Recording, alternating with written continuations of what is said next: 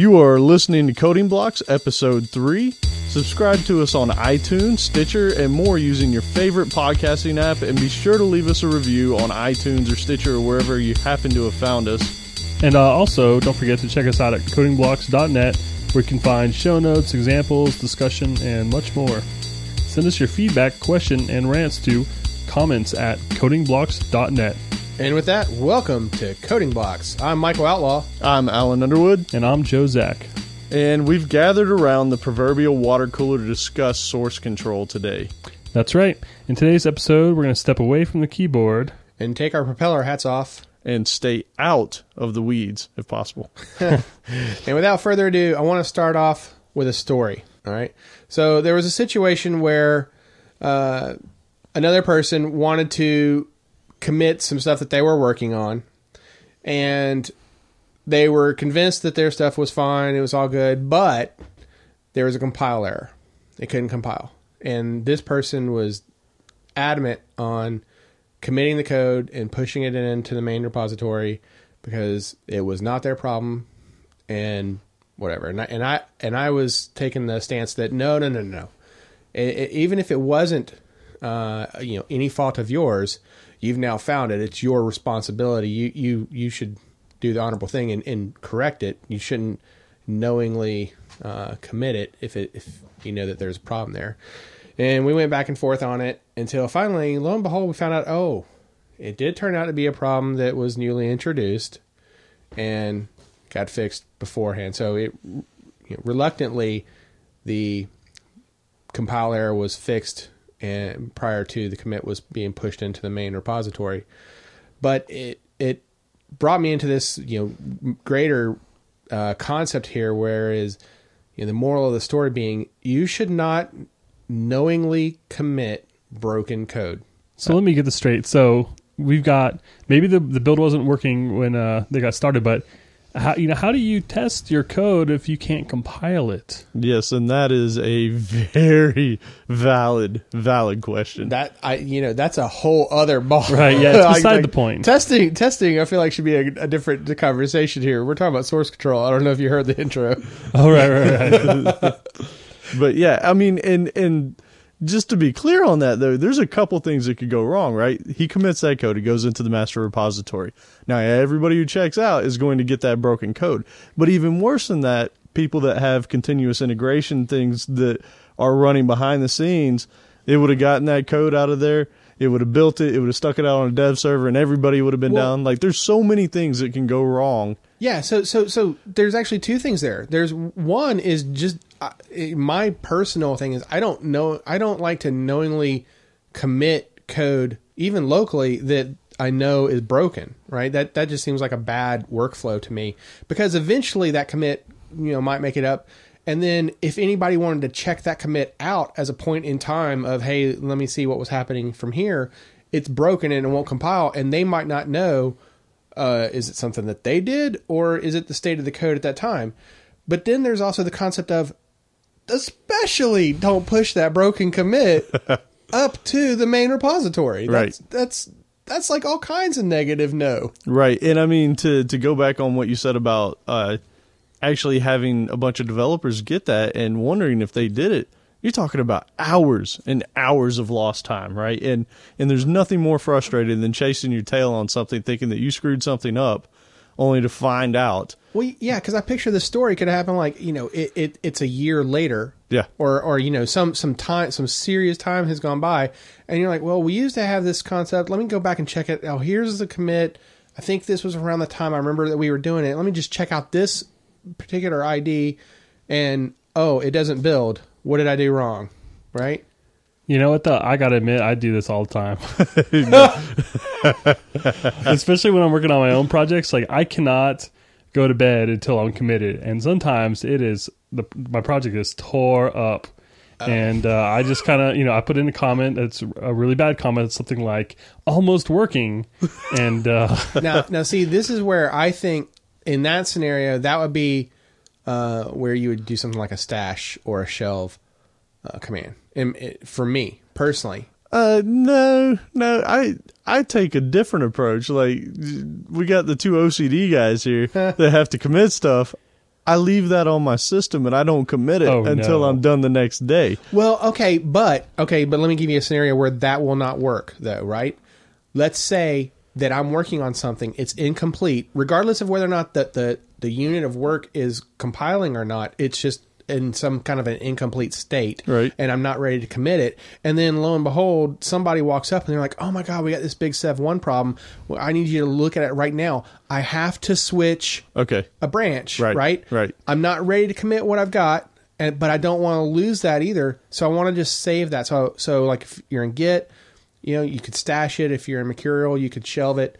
But my point is like, as my personal workflow, I don't like to knowingly commit something if I know that it's broken. No, correct. But those are two different scenarios, right? Like he's talking about, he's up working on his own project late at night, and then he's like, I have to commit this because I have to, because I won't sleep well at night until I do it. Well, did I misunderstand the scenario you were describing? You were describing it was broken though, right? Oh yeah. Yeah, it's broken, but he doesn't have to commit it. He's not working on anything else. This is his own personal project.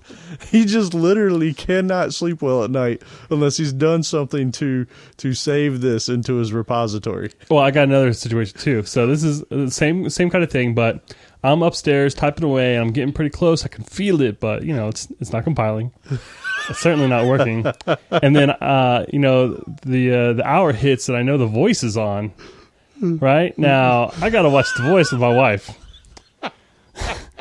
but I don't want to stop working, so I save, commit, push, and then run downstairs to my laptop to keep working. While checking out my man CeeLo. But you checking out the extra Christina. Come on, let's be honest. Okay, so it sounds like you're suggesting you use your repository at least for your personal use as a distributed file system. That's exactly what it is. Yeah, but although a lot of my stuff is actually in Dropbox as well, so I really don't have much of an excuse. It's just a bad habit I've gotten into with my personal stuff. I'm not as bad about it on work, but man, if you look at ColorMind, you're going to see a lot of almost workings in there. And I know it's bad, but it feels so right. So maybe that's fine right now while you're the sole developer on it, but if it ever got to where you have multiple people working on the thing, obviously that would be a bad idea, right? Because now you're going to have people pulling down code that straight up doesn't work. Yeah, but again, going back to the example that I gave, like even if you are the only developer on there and you have commits in there that are broken, and let's say that Joe a month later wants to go back to something. Yeah, it's horrible. And from the commit, maybe the commit message and description wasn't clear enough that, hey, this one's broken. It might not be obvious from the get-go if you were to go back to that specific commit that, oh yeah, this is not compiling because there's something there. Well, that's why I like the workflow where like you shouldn't knowingly commit something. If you know it's broken, don't commit it. Stash it so that you can come back to it later. But I say you don't even stash. I say you don't even stash unless you have the use case come up exactly like what you said, to where you now need to switch branches because you're working on a different problem. You don't even stash. You have it on your local file system. But I mean, in both of our scenarios, though, you needed to get away from it, though. I mean, the only difference in the stash versus his push scenario is that on the second computer, you can't get to it right in the stash And scenario. That's what I'm saying. There's no reason to even stash it unless you need to switch branches, leave the code on your computer. There's no reason to do anything with it until you come back to it and finish it or have to switch to another branch. Another computer. Yeah, that's where his push comes in. On the local, and I was only suggesting the stash if you needed to save that state for some reason. Okay. And the example was, if you had to go fix a 7.1, but yeah, I think you just need to come with a better file system. I know I'm doing it wrong, but man, it's so convenient. And to me, it's not saved until it's committed. And usually even pushed. I just can't do it. Well, you know what's interesting about that? At one of my previous gigs, we actually had a decree, and this was partially due to the fact that we were using an old version of Visual Source Safe, which if anybody is familiar with it, concurrency was just it was basically it was the library model. It was how I referred horrible. to it. Yeah, you couldn't take if I something, checked out the book, nobody else could get touch the book. it. Exactly. So there was no concurrency. So literally there was a decree that every day at the end of the day you checked in your code. regardless of what state it was in. So you literally Don't check. even wait that late. Just check it in every Check it out every 5 minutes. Check it back in when you're done with that file. But I mean, that literally turned into people were pushing in broken code all the time simply because concurrency was horrible. Now, granted, with Subversion, Git, Mercurial, all these other solutions nowadays, that really should not be a problem. Well, okay, so I think we hit on another topic though, as far as my personal workflows go that Joe kind of hit on, is that I won't even push to the main repository until I know that whatever that branch is that I'm working on, whatever that entire unit of work is supposed to be, I don't push it up until I'm done with it. I might have multiple commits locally, but I don't even bother to push it up until I'm ready for it to be consumed by the public. Does that make sense? Yeah, the only time I end up doing that, and this is usually when you have pressure, like people are wanting to see stuff happening, that's about the only time that I do exactly what you're saying. I'll do an intermittent push if somebody says, "Hey, I want to see the code. I want to be able to look at what's going on because maybe they're working on something in conjunction with me." Like there's been situations where all three of us are working on things, and you need something that I'm working on, so I'll push it up to the server so that you can grab it. That's a good point. But for the most part, I agree. Like I typically try not to push code that's not in its pretty much final state, minus any kind of bugs that come up, right? So, I don't know. I think that also kind of begs the whole, what is the workflow that we typically do? Like, I'm a big fan. Like, I may not always be the KISS simple or the KISS methodology, keep it simple, stupid. But I know with source control, I try to keep it as vanilla as possible. Like, I'm doing clones and pulls, and I'm branching, I'm making changes, and then I'm doing pushes, right? Like that's like 2% of the Git commands right there. I know, and that's the thing. Like the Git especially is insane. Like there's 5,000 commands you can do, and there's like man pages that are longer than dictionaries. Like they're all full of awesome. And there's a switch for that. And by the way, that switch can be used on multiple commands. Just to make things a little bit uppercase easier. and lowercase versions. Yeah, I'll pass. If you want to do an FF only, you could use it on multiple commands. Yeah, see, this is ridiculous. Well, speaking of commands, so Visual Source Safe was, I'm sure there's a way to script it, but it's pretty much a UI program. That's how people interact with it. But, from pretty much like CVS, SVN, Git, Mercurial, those are typically console-based, and there are UIs for them.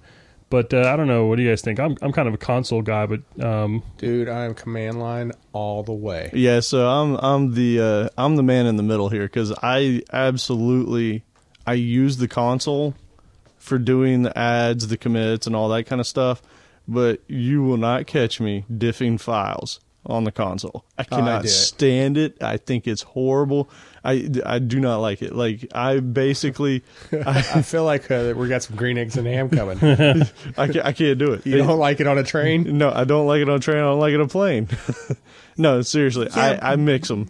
So I understand where like that. So there are some great UIs out there. I won't deny that. For me though, I like to stay in the practice of using the command line because from one environment to the next, maybe I'm on a Linux environment and I'm using Git, and that same maybe some Visual Studio plugin is obviously not going to be available. So I like to stay on top of the command line options just to stay sharp on it, so it doesn't get forgotten. So what if you're working with someone who's a little less technical? Do you recommend that they use the command line? Actually, I have. That's a great question. I have because I think that you. I have, but I'm saying like I've done it though. I have recommended to people. I'll walk them through in the beginning, using the command line, but I think that there's something to be gained from that personally. So you think they understand it more if they use the command line? What's really happening? It depends, right? Like, I mean, there's less things hidden from you. They're completely. I mean, all the GUIs are wrappers for the console ever, pretty much in any kind of source control, Well, right? and a lot of times, there's some GUIs out there that all they're doing is executing 5 different commands that you would have row. done on Right. your own.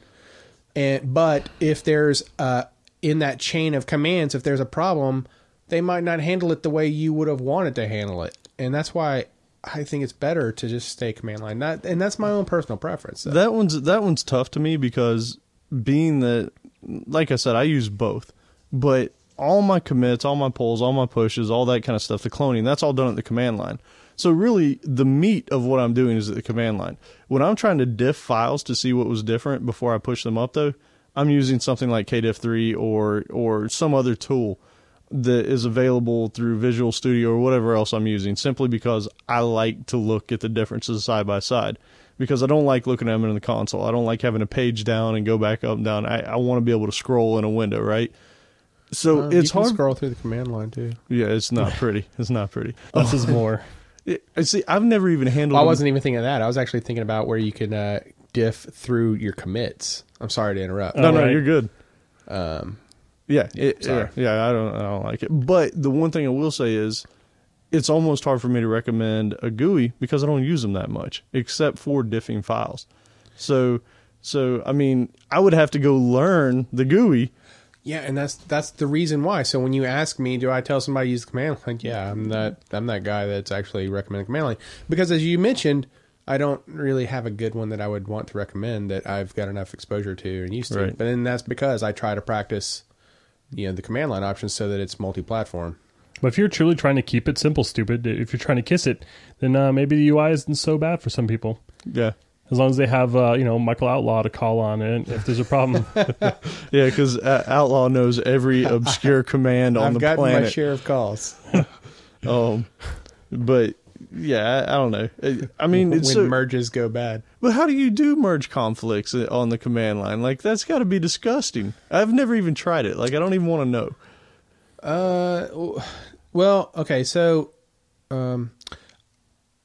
back when it's been a while since I've used Mercurial, but I did have, that one did bring up a GUI diff for you that was really nice, where you could select, and it would show you like present an A, B, and C kind of option, and you could Right. select through that, and that was nice. In at least in the way that I'm currently using Git, it's all I'll see so if it's for example, a merge conflict, I'll see the files that have the errors, and then I'll just go and open them up separately in an error editor of choice, whether Okay. it's, if you really wanted to VI it, or if you wanted to use a notepad or whatever. So you have to handle all those like less thans that they throw in the files. Like, you've got to clean all that garbage up. See, and that's why I like using the GUIs, right? Because like KDiff, which is available on Linux, available on Windows, available on every platform on the planet. When that thing opens up, it gives you that choose A, B, or C, and then it'll bring those together, and then you don't have to worry about cleaning up all the files behind the scenes, right? And deleting the files out that it created that were the merges, and I don't know, it's just so dirty.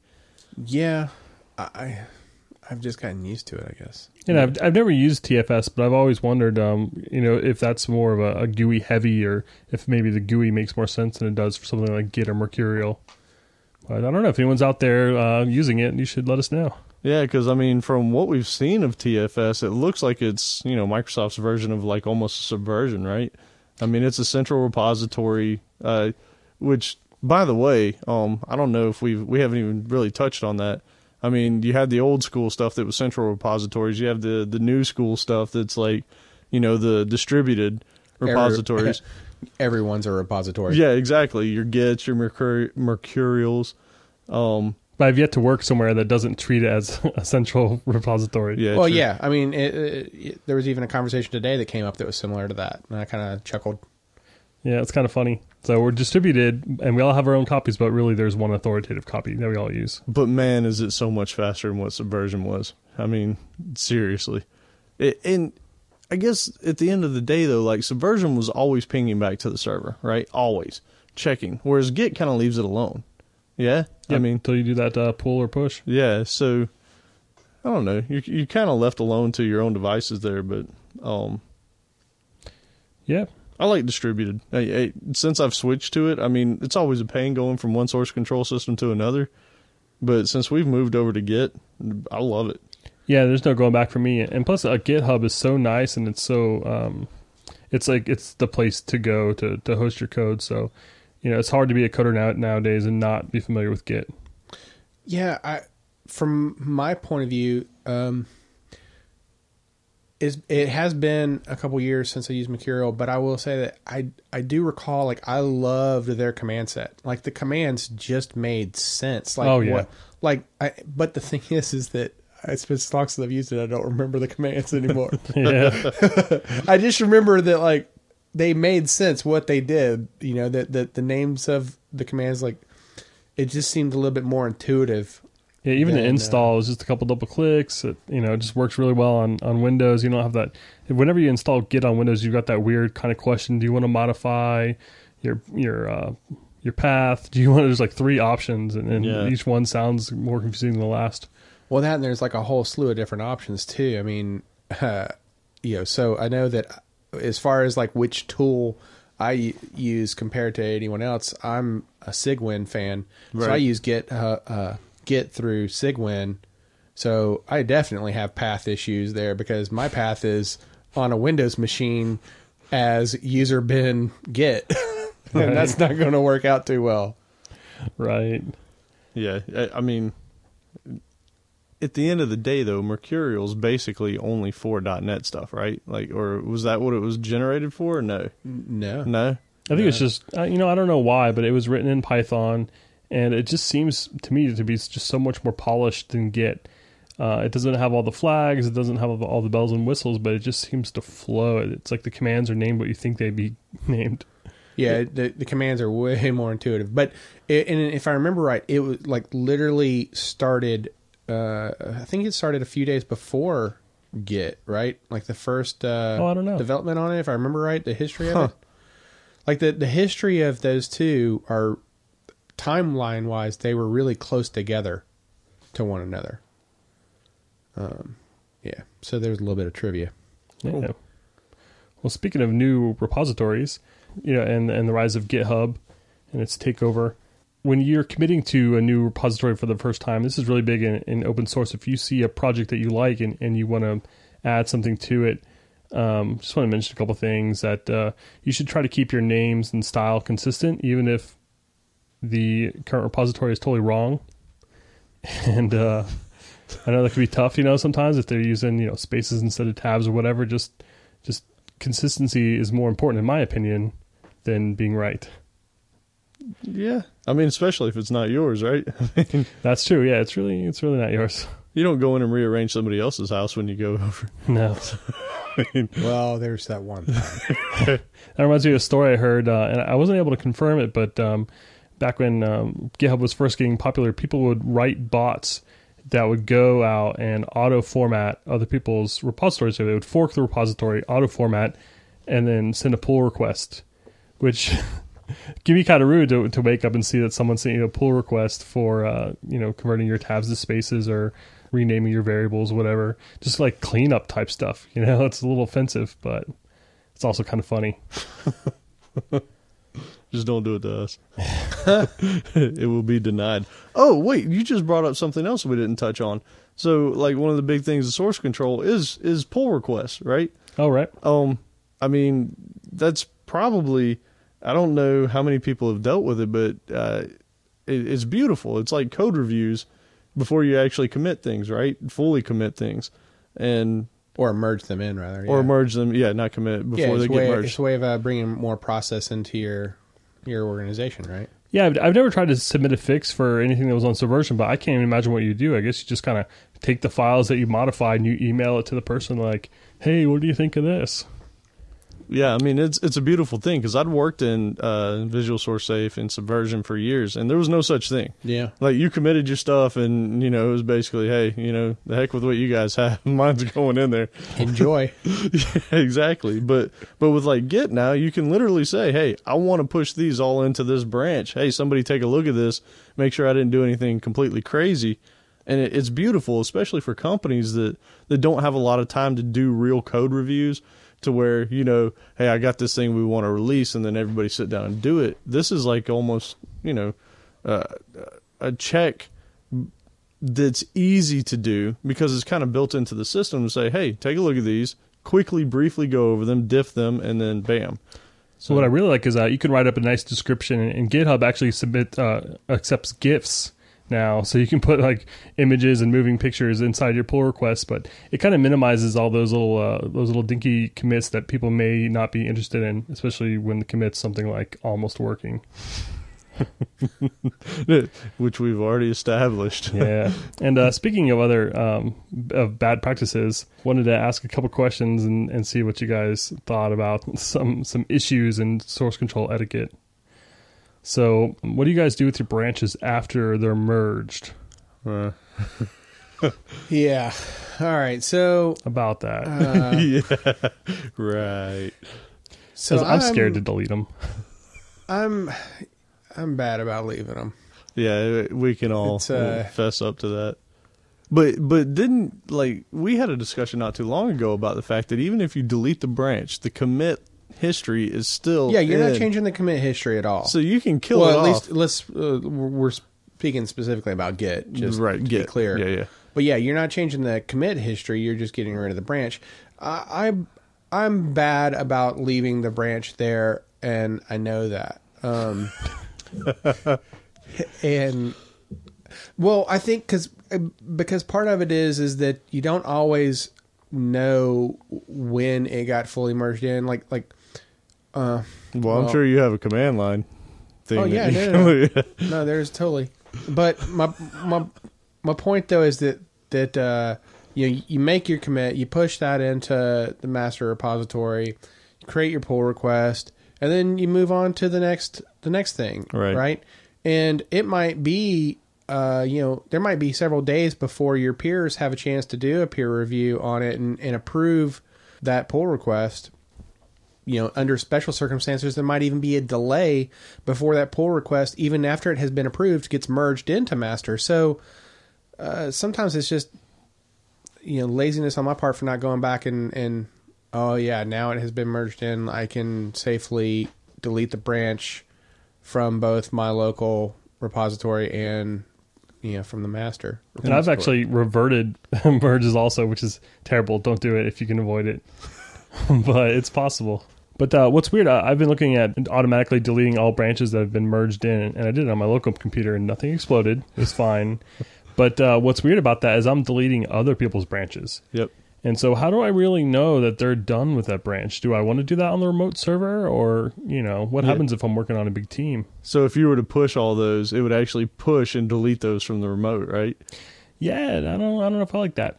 Yeah, I mean, you'd actually have to go through and look through the branch history to see which ones have been merged in and not, right? Yeah, but that wouldn't tell you that they're done. Right, and I've got a command that will only delete the merged ones. But it's just kind of weird. Well, like you said, you could still be working on that branch. You could have merged it in, continued working on it, and be ready to do another merge. It might be like iteration 2 of a feature. Yeah, so that's... Yeah, that's... not the end of the world, but, Yeah, typically you don't want to delete anybody else's branch, I don't think.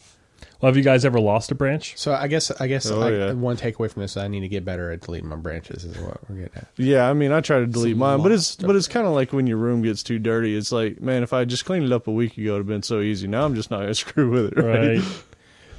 Well, I've definitely lost branches, and one way for me to do that easily is I'll commit something locally, and once I hit commit, I feel like it's truly saved. But for some reason, maybe it's the old Subversion mindset. Like, I think when it's committed, it's like really safe, and then I go and reformat my computer, and then I go to merge it a day later. Yeah. I'm like, oh crap. So you didn't push it up to the repository, right? Yeah. So you really do use commit like a save. Like when you're closing that Word document, your commit is your save. Yeah. I feel like I'm just risking everything if I don't. Even though it's on your local computer. Yeah. So you're bringing this one up to support your use case of pushing it to the remote. I've done it. I'm not proud. But in fairness, how many people format their computer in the middle of doing a commit? Oh man, I've done it. I've reformatted 3 computers in the last month. Holy crap! Wow, Different computers.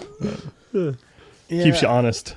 I don't know. I as far as me specifically having lost a branch, I don't format my computers that often. I'm one of those that if there's a problem on the particular operating system, I will really try to get to the root of what the problem is before I like rebuilding the computer is the absolute last thing. Yeah, there goes a Saturday, right? Oh, I'm getting good at it now. I got a list. Like, boom, boom, boom, boom. Yeah, I mean, I guess like back in the early days though, like it really like I took it as a learning lesson, right? To better understand things and rather than just taking the easy way out. Well, all 3 of mine have been different operating systems.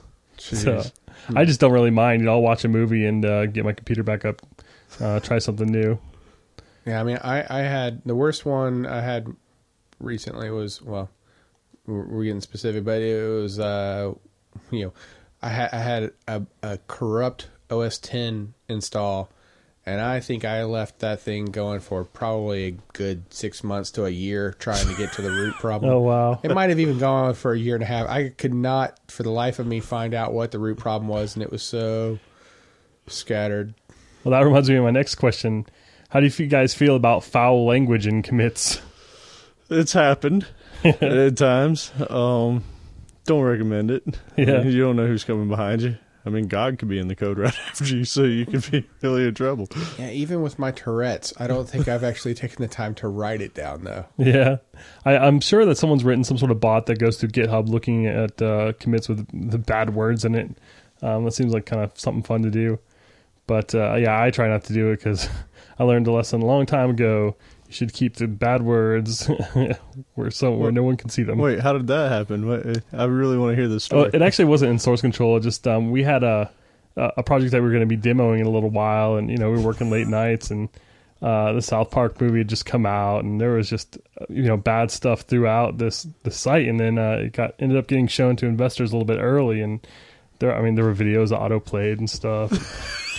Something about someone's uncle. Yeah, maybe, exactly. Might that have was come the in song. to it.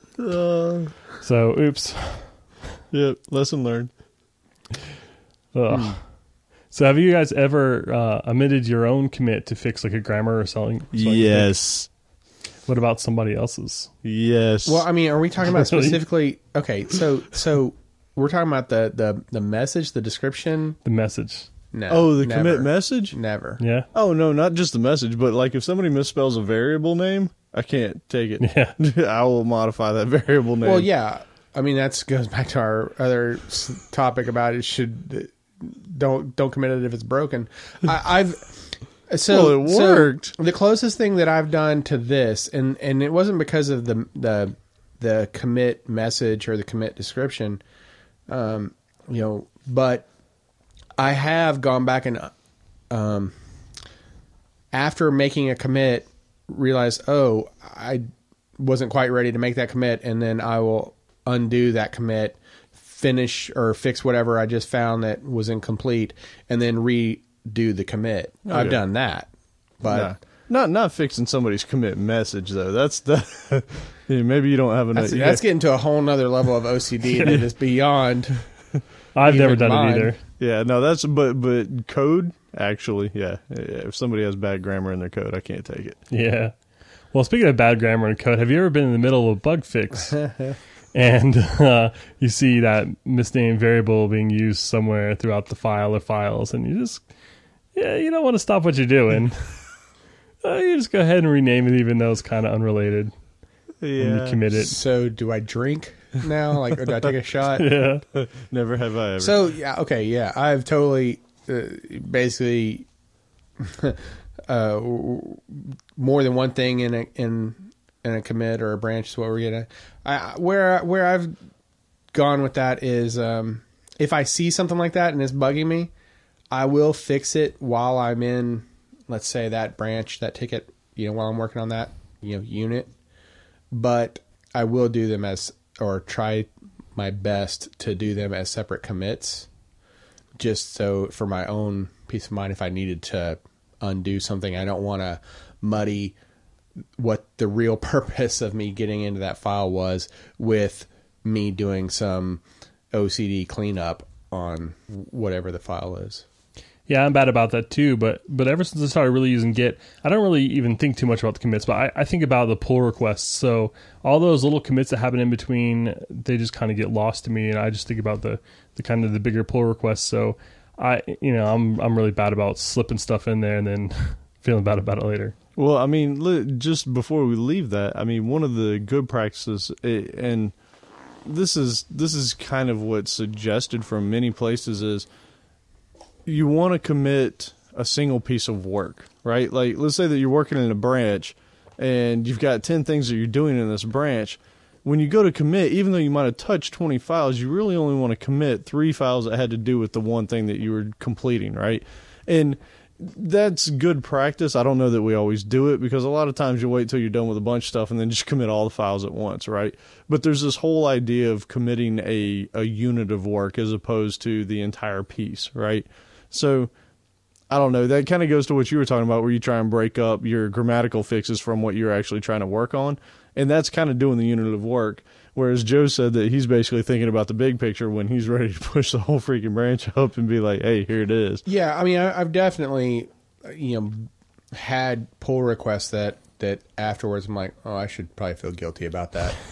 Because there's a lot there to review to see what actually changed. The Gigantor pull request, 73 files coming in. So what do you do? But the problem with that, though, is that, and I'm sure like every developer on the planet would have a similar story, it's difficult to make time to just go in and clean up your code. And even more difficult than it is to make that time, it's more difficult to convince your boss, hey, listen, I'm going to stop all this productivity that we've got going on, because if you see this file, that is really bothering me. I just want to take the time to clean that one up, and there's about 100 more just like it that I also want to clean up. So I take the approach of, you know what, if I've got a bug or a feature that I'm adding into here and I'm already in the file and I see that improvements could be made, then it is my responsibility to make that improvement, right? It's kind of like the Boy Scout motto, I guess, if you see something, it's your responsibility to take care of it, to make the world, to make the place better than what you found it. Right. Right, and that's the way I treat it. Hey, speaking of which, how many of you guys here have had the same problem since we did that boxing unboxing thing, to where you freaking look at all your code and you're like, oh, I can do this better now. I could do this so much better. It's actually annoying now. It bothers me. Yeah, I keep wanting to add 2 strings to everything. I'm definitely more aware of like when ReSharper has like the little 3 green dots below some of them, like, this is it's not quite telling you that you should get rid of that. It's a redundant call, but it's just letting you know that it's a redundant call on a value type that is not so bad to leave. Right. Hey, back to his Gigantor pull requests though. Like, I know I've put in pull requests that have like 300 files being touched, and Joe's usually the recipient of those, and maybe Outlaw too. Like, what do you guys do? Do you actually go through all 300? What do I really do? Yeah, what do you really do? Oh. Or do you just browse to make sure it's not touching any of your code? So, I mean, the greater question there being is like, how do you peer review other people's code? When you have, when it's 10 files, we can all agree that we probably go in and we actually take a look at all of them. When it starts getting 50 and above, like, we're all looking at it going, oh my God, I got so many other things I need to do, right? Yeah, it's exhausting. Yeah. I deal with a lot of pull requests, and man, it's exhausting. Yeah, when you're trying to code review that many files, I don't know that you can really give any serious value other than just like looking through them for like obvious things. But the context of what was being changed or what was happening there is going to get lost. So it's going to be really difficult to go through that large of a change set. So the key is don't do Gigantor pull requests, right? Like, try and keep them pretty small. Actually, I just got a book on code reviews. We'll put in the show notes. I don't remember the name, but I'm hoping it's got some secrets in there for handling this. But right now, I just try and probably do a bad job of it. Yeah, I mean, I guess the proper workflow in that scenario that I was describing should be, I'm already in the file. I see that there's a problem with it. Let me create my whatever the bug fix that I'm doing or the new feature that I'm adding, and push that. Go ahead and create a pull request for that, but then create a separate branch as the cleanup branch and treat that completely separate from the bug or the new feature would honestly be a better way to do it. But like I said, I'm guilty of not doing that. Maybe another good thing you could do is just grab the person who did the pull request and be like, all right, Yeah. first file, what'd you do? Why'd you do it? All right. Yeah, it's actually not a bad thing. Yeah. So I got a good one now. Do you guys commit generated files? Usually no. Usually? Yeah, so the only thing that I can tell you that is different in that regard is being that we're typically in Visual Studio, we use NuGet packages, and we're in the process of trying to get a continuous integration thing up and running. It pulls things out of Git to do its builds. If those NuGet packages are not in source control, then it doesn't have them to do its build. So I have pushed in the binaries for NuGet packages so that when the continuous build is trying to do its run, that it can do that. But otherwise, no. Like any of the bins or obs or anything like that, no, I don't. So I have mixed feelings about this one. So if it's anything that I can create, then no. Yeah, fair enough. If it is third-party DLLs, for example, and maybe those are hard to come by, which is less and less every day, but in some scenarios, then maybe I do want to have a history of those, especially like if I get a new version. That's about the only scenario that I can think of where I've done it. So very specific needs, though. Yeah, because like if I have the source code and I can compile it myself, then no, Right. There's no need for it, right? But yeah, in those scenarios where it's third party and it's difficult to get your hands on it, but or even more so, maybe that third party, they don't expose their version history to you, right? Then I like to have that for myself. What about the documentation that goes with that? Let's say that they give you a PDF or something. Is that something that you would put in there? I would think probably yes, right? Yeah, I mean, So usually if I have some sort of wiki or something set up, I'll put it there. But sometimes it's so nice to have a little folder with documentation just right there where you're at.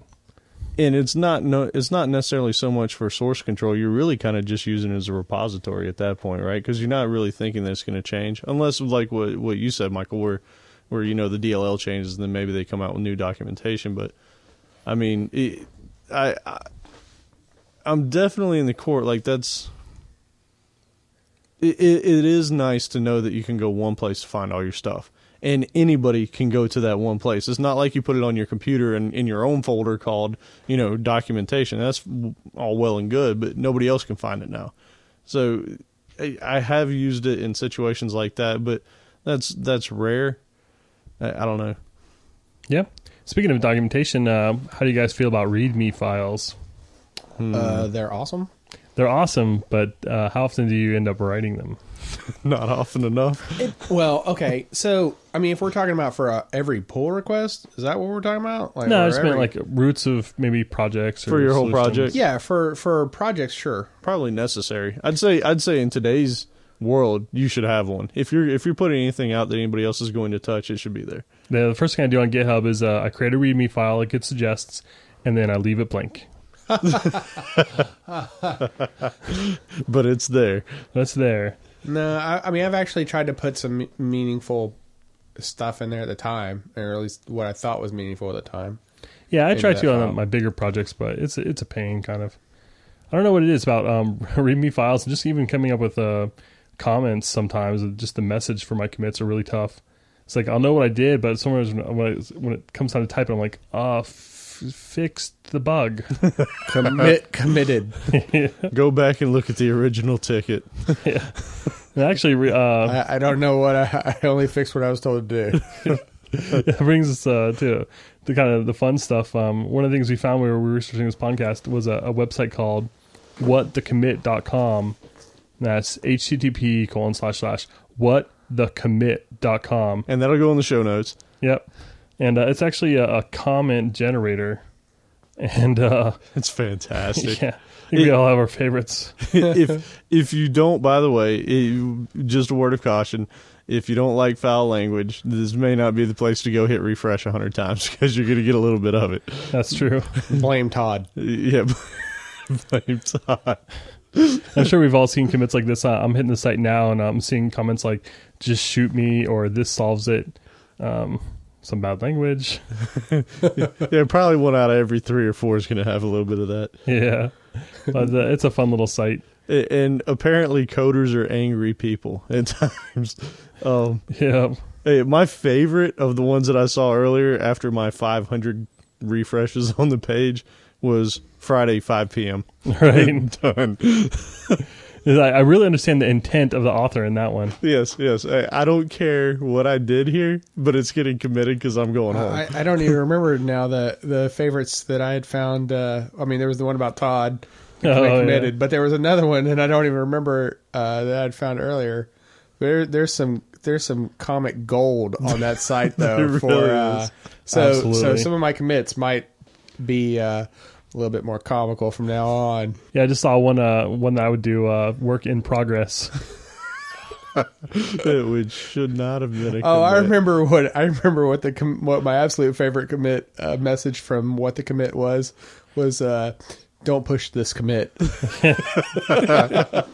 Hoping somebody'd read that before hitting that merge button.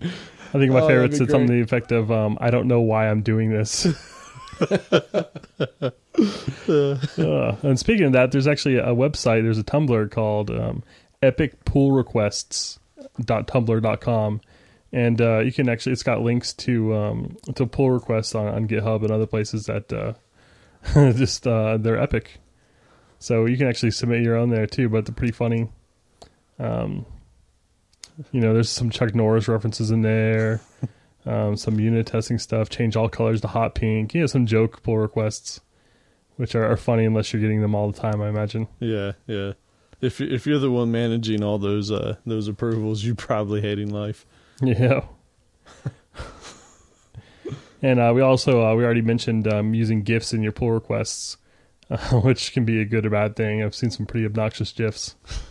Oh, GIF. No. No. All right. So for you listeners out there, we would love to hear from you. Do you say GIF or do you say GIF? Well, wasn't this debate just settled by the inventor of the stupid format? No, it shouldn't be. Like, I don't care what he expected it to be. Unless he agrees with you. Maybe. I always liked the mantra from a long time ago, like choosy hackers choose GIF. Nice. Well, if we can find that URL, we'll throw it in the show Oh, notes. dear God. Shoot me now. Is that my name is Earl? Oh. All right, wow. Maybe we've definitely stayed out of the weeds. Yes, completely. Oh man. Well, that's pretty much it for the fun stuff I wanted to mention. Yeah, All beautiful. right, so some tips of the week then. Anybody got some go? I found my favorite tip so far, and when I saw this, I was dancing around the office. Had to share it with everybody. He did. I thought it was fantastic. So okay, here let me first paint the picture for what this looks like. You have a scenario within Visual Studio. This is a Visual Studio specific tip, and let's picture if you had 2 lines of text, and they're both using like the same namespace. For example, they're both in a system dot something, and maybe you already have a using statement up there, and you want to remove the system part from those 2 lines, right? So in Visual Studio, if you press the Alt key and then drag a box around the word system in that scenario with your mouse, it'll draw a box, and whatever you start typing or deleting happens across all of the lines at the same time. And It's beautiful. It is awesome. It looks like magic. because Do outlaw. so in that simple scenario where like I mentioned 2 lines, you're like, oh, well, big deal. I could just like delete those. Or in that scenario, you could Change also the say, namespace. a refactor kind Right. of scenario. but it is awesome, to be able to edit multiple lines of code at the same time if you want to change the name of something, or if you maybe you have the same variable, because you could refactor it. Something I was going to say, like maybe you have the same variable and you wanted to append something to it, to the name. You wanted to add something to the name. It's hard to come up with a real good scenario, but it doesn't even matter. Watching it happen is like magical. Yeah, I'm just saying, like the scenario has to be though that all of the lines that you're selecting, that box that you're drawing around is something that you want all of those lines to do, right? So you the could text even just has to delete line it. up. Yeah, I mean, even if it was as simple as just deleting, holding down that Alt and blocking off a section and just deleting that whole area. Yeah, ever since I found that, I've been using it for deletes. Like if I'm going in and cleaning up, there have been scenarios where like I'm cleaning up code and maybe a using statement wasn't there, and I added in a using statement so that I could get rid of these long namespaces. Yep. And then maybe that same namespace was referenced 5 times in a row for different variables, and I just want to remove the piece that I've added in a using for. And I mean, there's other tools to do that, but that Alt left click, that's gold. We'll actually do a screencast on this so you can see what we're talking about, because it's pretty cool. It's actually one of those features that's just fun to use. It's like going down a slide. Woo! Great analogy. So I guess then my tip of the week is this is along the topic that we were talking about today with source control. One of the most popular applications that you can get for just about any source control provider out there is Tortoise. There's a Tortoise for Git. There's a Tortoise for SVN. I think there's Tortoises for pretty much everything. For Mercurial. Okay. So, and here's the thing. Like, if you're brand new to source control, it's fantastic because you can just go into Windows Explorer and you can see what's changed. You can see green on your folder, meaning that everything's good. You can see a red indicating that there's been changes.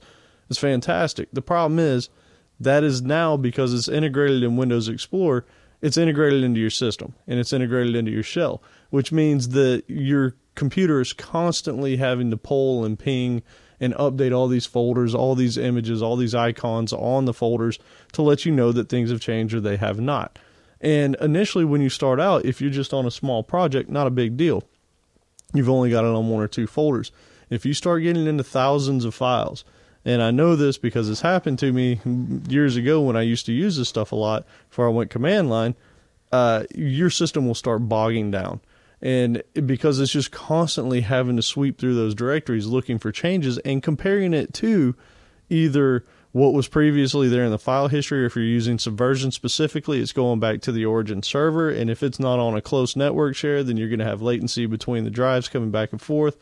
So my tip is, if you can, do what we mentioned earlier and get command line tools. Don't install something that is going to wrap itself into the shell into the shell of your computer. And honestly, that's what drove me to learning the command lines behind it, because I was perfectly fine with the GUI because I was like, you know what, it's Windows. There's a reason why people like Windows, and it's because it's easy. But at the end of the day, if it comes down to my system performing poorly, like literally to where you'd open up Windows Explorer and sit there for 10 seconds waiting for it to even refresh the file list, it was horrible. So if you can, if you're using Git, if you're using Subversion, try and get the command line utilities and get some supplemental things that maybe just plug directly into an IDE as opposed to installing on your system. So that's my tip of the week. And I do Even have some of those IDE ones that are hit or miss sometimes. They can be, but they're not integrated into your system. So they're heavy while your IDE is open, and it might slow down your IDE a little bit. Might be worth it depending on your level of expertise. But at least when you shut that down, it's not eating up your system resources. So, there's mine. Yeah, I restart my IDE a lot more often on my computer. Yeah. So I wanted to mention there's a nice little JavaScript application called Learn Git Branching, and it's free. It's hosted actually on GitHub, and I'll give you the URL in a second. But it's actually like a little game, and there's 16 levels where they give you like a picture of a branching scheme, and it's up to you to type in the commands to make your graph match. And it actually sounds a lot harder than it is, but you just go to this page in your browser and start click-clacking away, and it does a really good job of teaching you about rebasing and branching and merging and all the cool stuff. Yeah. And that URL is http://pcottle, that's PCOTTLE.github.io/learn-git-branching, and that'll be in the show notes.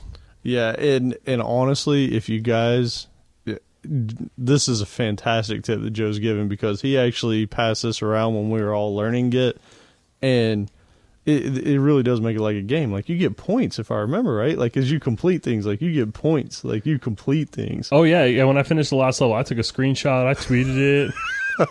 That's a big deal. So yeah, that one's fantastic. So yeah, we'll be putting all these things up that we've discussed. We'll be putting them in the show notes, and again, you'll be able to find this at www.codingblocks.net/episode 3. That'll be just episode with the number 3, and that'll take you straight there, and you'll find this and everything else we've talked about in this episode. We also tried something new with this episode, so let us know what you think, and hit us up at comments@codingblocks.net. And if you want, you can go directly to the episode page as well and leave comments there. I mean, if that's your thing. So whatever's convenient for you. Yes, absolutely. We are easygoing guys. So with that, subscribe to us on iTunes, Stitcher, and more using your favorite podcast app. Be sure to give us some reviews on iTunes and Stitcher. Visit us at codingblocks.net, where you can find our show notes, examples, discussion, and more. And as we said, send your feedback, questions, and rants to comments@codingblocks.net.